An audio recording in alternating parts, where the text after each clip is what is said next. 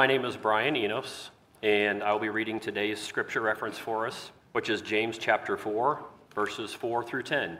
You adulterous people, don't you know that friendship with the world means enmity against God?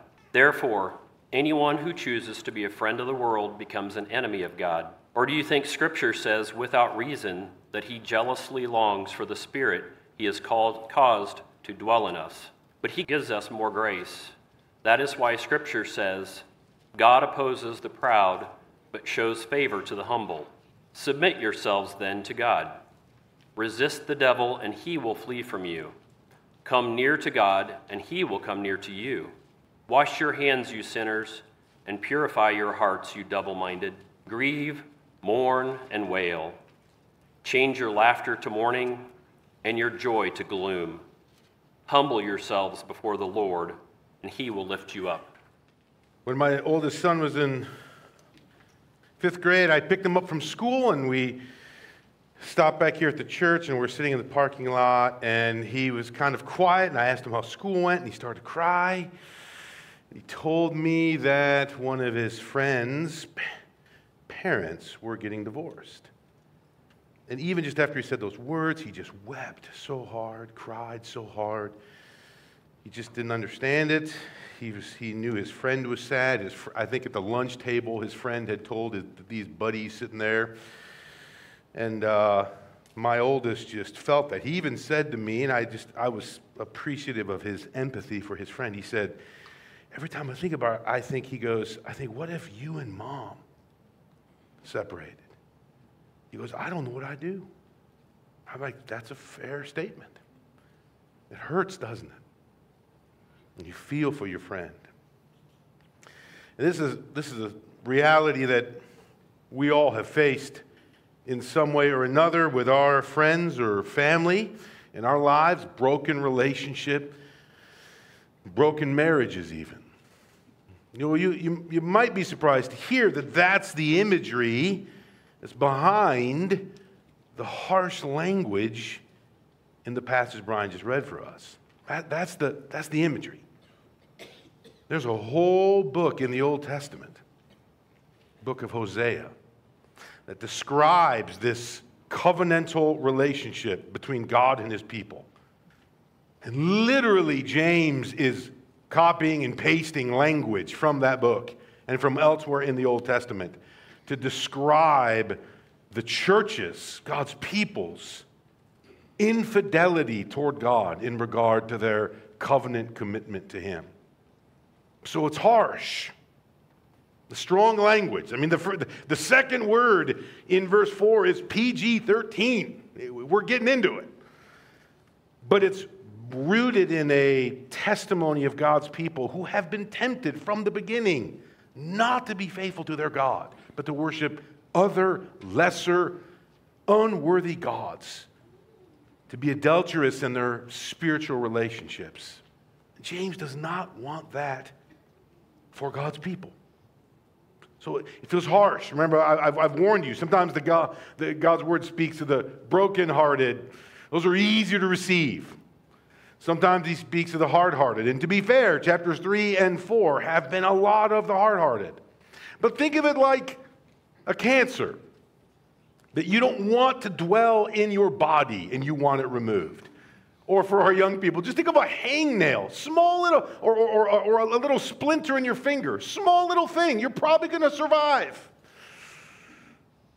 But it's bothersome, and you want to get it out, and you'll even allow a needle to break the skin around it just to pluck it out because you don't want it in your finger anymore.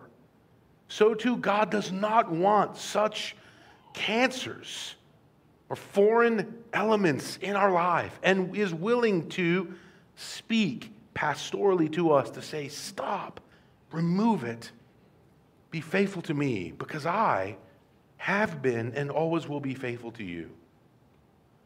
So James has challenged the church for its lack of maturity that shows itself in fighting and quarreling. Now he calls the church to repentance. Wash your hands, church. That's what I think this text is saying. Well, let's look at the details, but before we do, pray with me. Father, help us to hear your word this morning. that again this week, as we honor your lordship and kingship over us, this gathering and this institution that is sacred and holy, we ask for you to teach and rebuke and correct and train us to be righteous men and women and children who love you, who are faithful to you, and who serve you, because you first loved us and have been faithful to us and have served us through your Son, Jesus. So minister to us, Father, we pray in Jesus' name. Amen. Well, that opening verse there, verse 4, is totally copying and pasting from the Old Testament prophets. If you were to go and decide to miss the Bears game because you're not super encouraged about the results, and just read the book of Hosea today, you'd be like, oh, that sounds like James 4. Yes, it does. And oh, by the way, that's not a question. That's a statement. You adulterous people, don't you know that friendship with the world means enmity against God? Then he answers at the end of verse 4, therefore anyone who chooses to be a friend of the world becomes an enemy of God. Now, we better define friendship, because in our world, friendship is pretty loose. Like, he's my friend. What's his name again? Like, that's not the kind of friend James is talking about. Or like Facebook version friend. No. Friendship in the ancient world was way more involved than friendship in the modern world today. The title of a friend was actually a bit more formal. We use it informally. Like, we speak of friends pretty loosely, almost like acquaintance. Now, it has a greater range. We might have a friend we've known for 30 years that when trouble strikes, that's the one we call. That would fit more this than just a guy you've known for a couple years, but you can't ever remember his last name. In the ancient world, the title friend was reserved for those who would make a lifelong pact with another person and with whom there were shared values and loyalties. So I almost want you to think of it this way. When you hear the word friendship, think marriage. Lifelong pact, shared values and loyalties. That isn't stretching the term too much. Obviously, it's not just between a man and a woman. We're talking about bonds and unity that would happen between all types of people, but it's very formal. Jesus even uses that language, kind of offering to his disciples this title of friend. That's not just a, I like you, do you like me? That's a formal commitment. So feel that language. So now go back to verse 4 and read that again, removing the Facebook category and putting in this biblical definition. You adulterous people, don't you know that friendship, or call it marriage, with the world means enmity against God? Let's see how adulterous language fits more now, like an affair, like infidelity. Therefore, anyone who chooses to be a spouse of the world becomes an enemy of God. Now, when you hear the word world, I don't want you just to deny all the good realities of world. I worry that in the last century we've had the tendency to do that a bit more. Kind of an escapist, removal, denial, purity from kind of approach to the world. The world was created good. 7 times it said that in Genesis 1 and 2. World is not denying the goodness of the world like science, art, culture. That's common grace. That's all good. It's talking about the spiritual corruption of the world. So not everything, not everyone, but that relational dynamic that is at war with God. The distortion of God's good things. So the point is this: if you are married to God, you cannot be married to the world. In that first point, I said it this way: if we are committed to Christ, we cannot be committed to the world. If you share the values and loyalties of God, you cannot share the values and loyalties of the world. Now, what makes that tricky is that's hard to see. James' rebuke is difficult because friendship with the world happens gradually incrementally in 1,000 little ways that feel neutral, normal, and hard to see and hard to stop. It's like watching your kids grow. And all of a sudden, you're standing at the kitchen counter like, what happened? I saw you yesterday. You're like 2 inches taller. They're really not. They didn't grow 2 inches at night. At least I don't think so. You can't see it, but suddenly you notice the difference. The contrast comes into focus. To use James' examples from before in James, we fight and quarrel over little things. But why? What led to those fights? Because we're driven by a bitter envy and a selfish ambition that matches the values and loyalties of the world. It's not like we read a paper, heard a podcast, and all of a sudden I'm convinced, and then it's slowly being discipled by the world. It's hard to see. But it happens. Watching, as some will do, 3 hours of a sporting event in one day, how many commercials are you going to hear discipling you to direct your affections to who you are, what you should be, and what's most important? Do you think you can watch those things and not be discipled in some way? Again, I'm not calling for unplug the TV and throw it out into the woods. I'm just simply saying, be aware. It's incremental. It's hard to see, but the world is trying to disciple.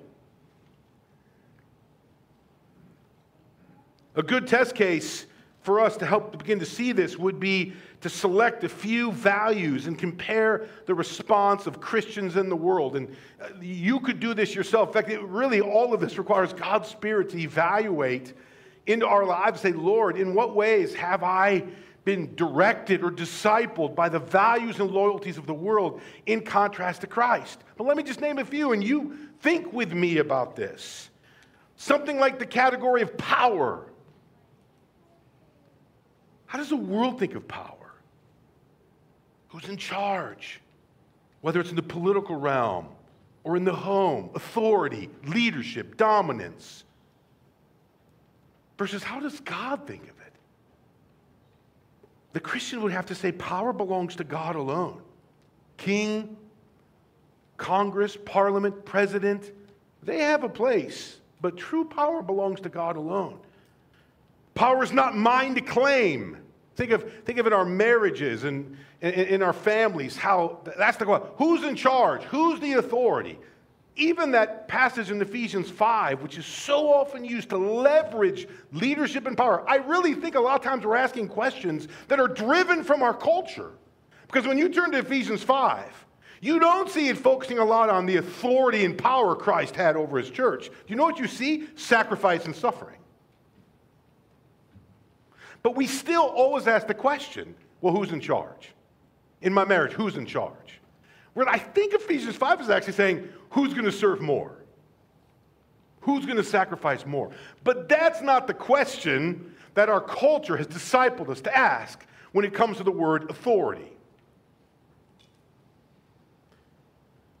How about money? How would the Bible think differently about money than how our culture would disciple us to think? We probably wouldn't be surprised if we were able to evaluate that nearly every decision we make is in some way influenced by economics, which is a good and important value. Is it the only value? How should the Christian define or think about money? Christians should be marked by generosity. Not just because there's a quid pro quo, I get something, I give to you, I get something back, or some strings attached. But literally just giving sacrificially, not just out of the overflow. I got a little extra, you can have that. Or how about contentment? Every commercial you watch today, you will have somebody telling you, you are not enough without this product. I remember I was watching a Chevy commercial, and it was almost trying to say that it will give you identity. It gives you life. Chevy? Is that only with the upper level package and leather seats, or can I get that with cloth?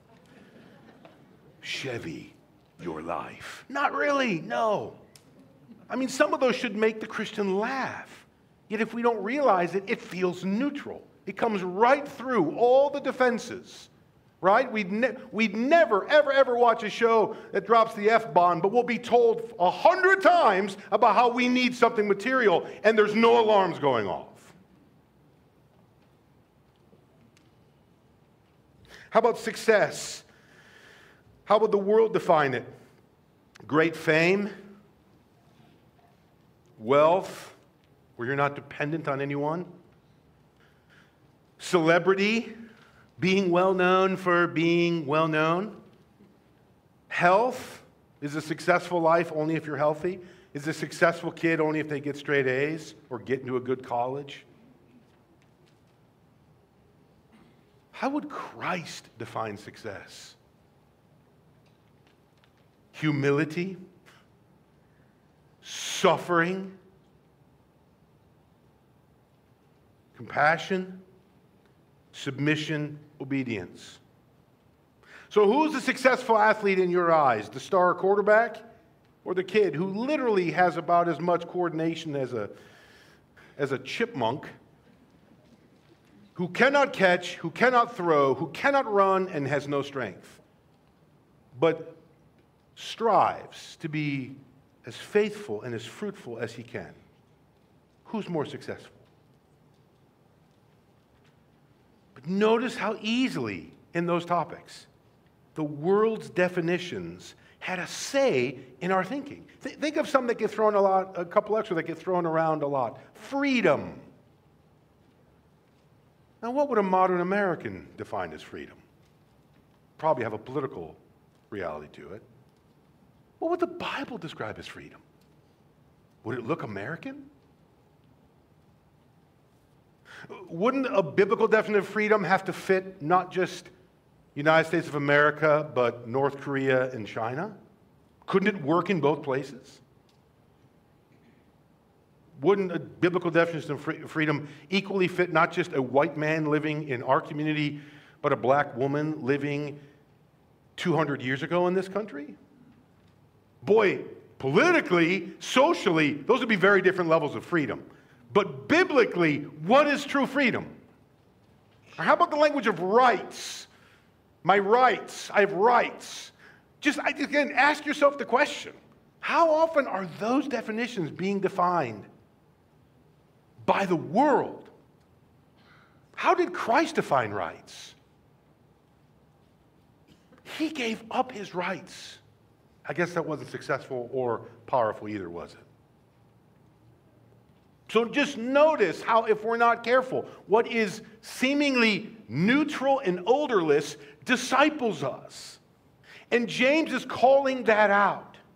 He's saying, brothers and sisters, Scripture needs to work like a level to help you align yourself to God. Because you've all done it.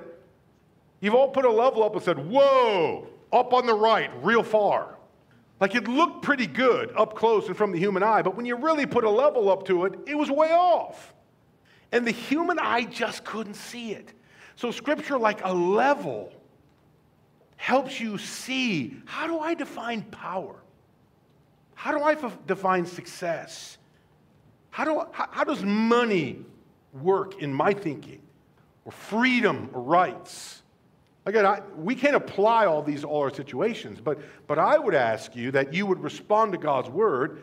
And by the way, if you're not willingly responding, the Holy Spirit might have a say. But you let yourself think about, how do you define those things? And how has a worldly definition, to use James' language, discipled you in ways that actually pulled you away from a faithful commitment to God? Because if we are committed to Christ, we cannot be committed to the world. Verses 5 and 6 move on. Listen to James' language. Or do you think, notice he's still asking another question that's really not asking but telling.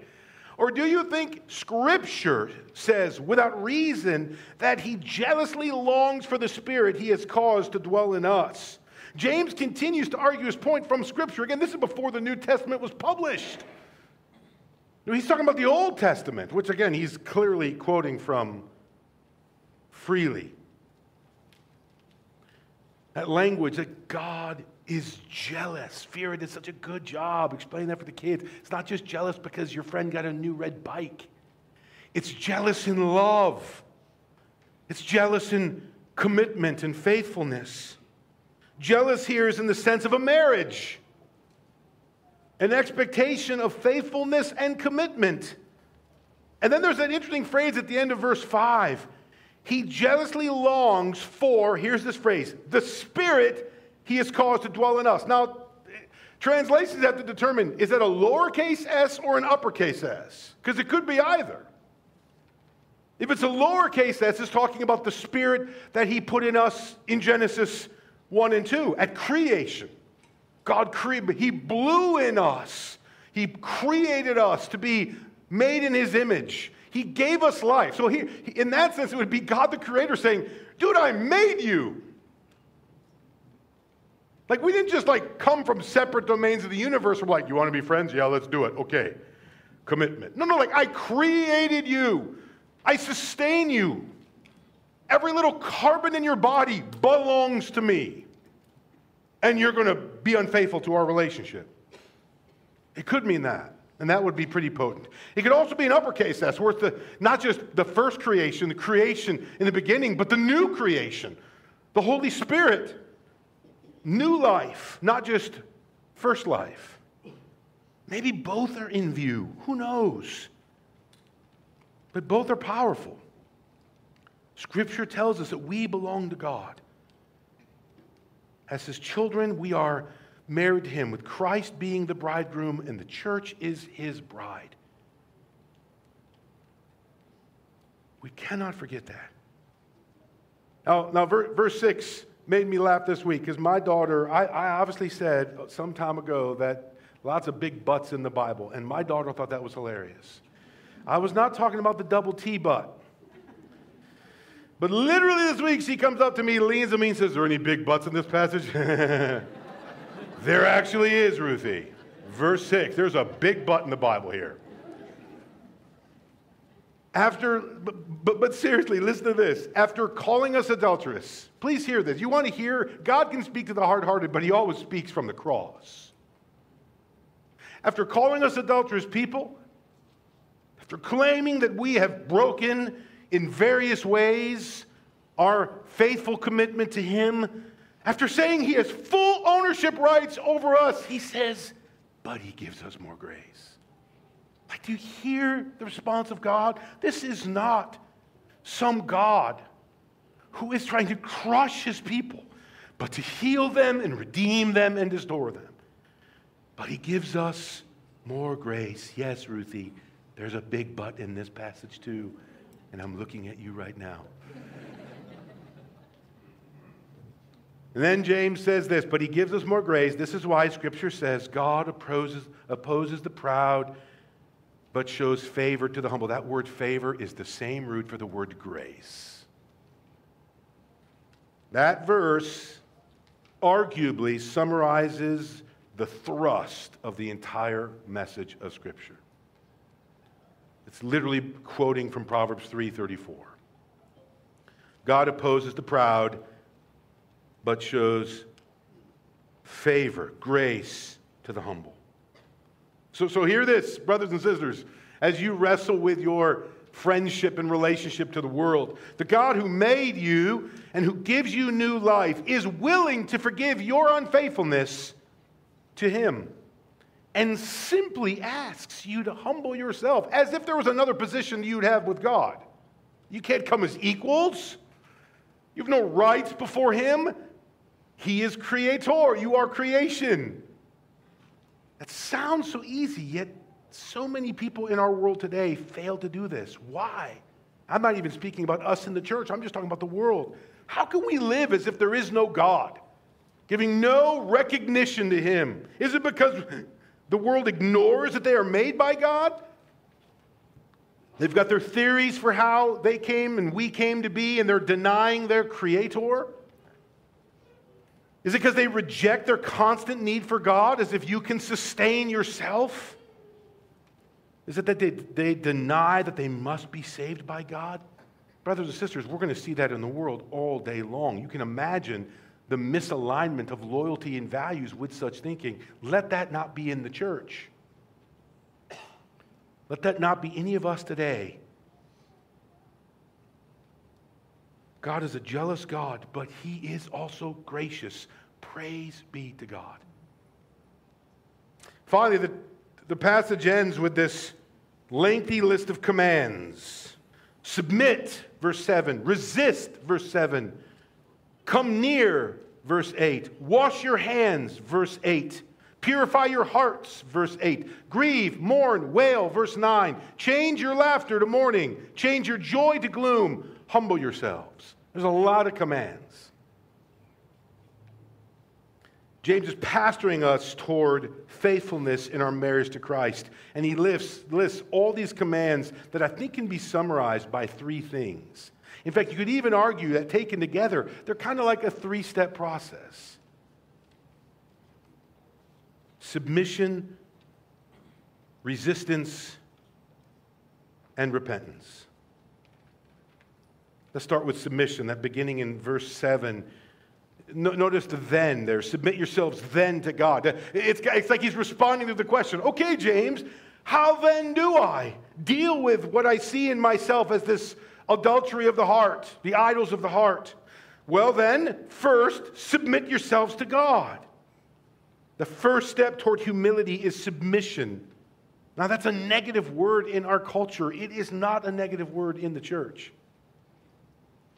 In the Bible, submission means this: ordering your life under God's authority and God's will. That is hard to do.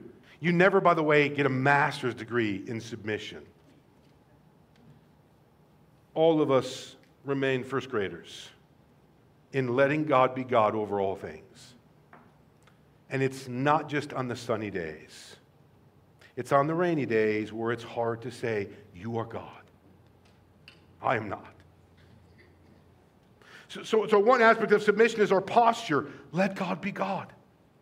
Let Him be God over the way that He designed the world. Let His word be an authority in our life. Let His providence do its work in and around us. We let God be God. That's that very beginning step that a small child can do. And the most senior saint needs to work hard at. But it's also a practice, learning how to order your life under God's authority and under God's will. Allegiance to King Jesus.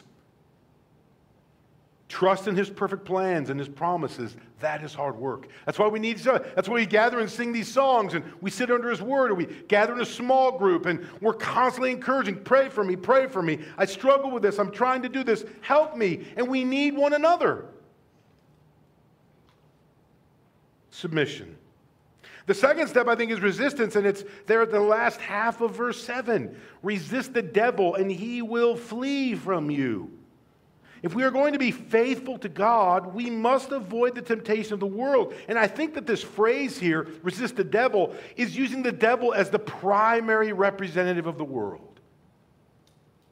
You're married to Christ, who is the primary representative of God. So resist the devil, who is the primary representative of the world. While not much detail is given here about exactly how this happens, the application is clear. Commitment to God requires a decommitment from the world. Now again, we've done this, I think, poorly in the last century, to be fair. Our fundamentalist brothers and sisters have made it about haircuts and pants versus skirts. Those are all part of God's common grace. That's not what it's talking about. It's not some purity from approach where I'm trying to avoid what is called good by God. It's about the world's values. It's about the substance of the world's message. It's about the gospels that the world will preach that counters the gospel that's centered on Christ. Whether it's long or short hair, whether it's trousers or skirt, it's the substance of the world's message. This means that you and I have to work hard to assimilate God's perspective on all things into all things. When I worked at Biola, one of their visional statements for their students was to think biblically about everything. I think that is so helpful. I need to think biblically about everything.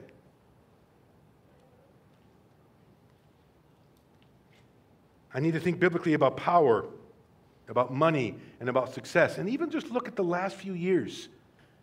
The church, our evangelical brothers and sisters, and some of our related institutions have failed at this with scandals over power and sex and money.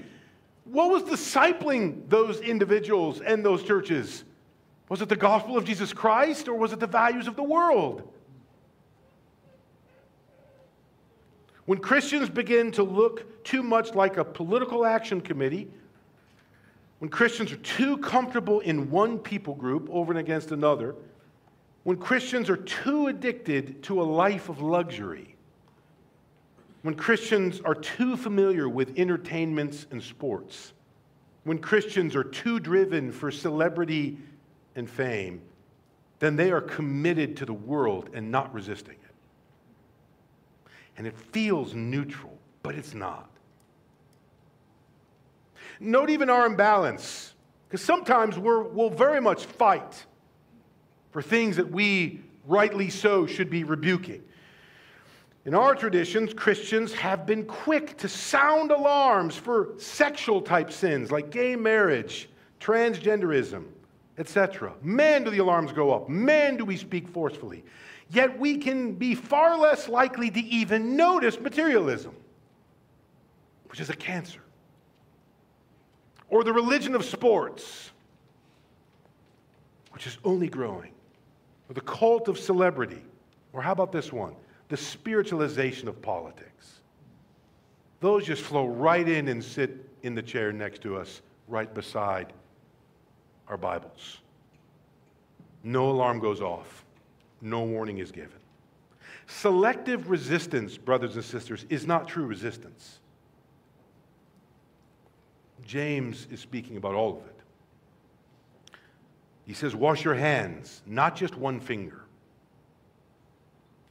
Finally, repentance. The verse ends, almost more words are spent just on that than anything else.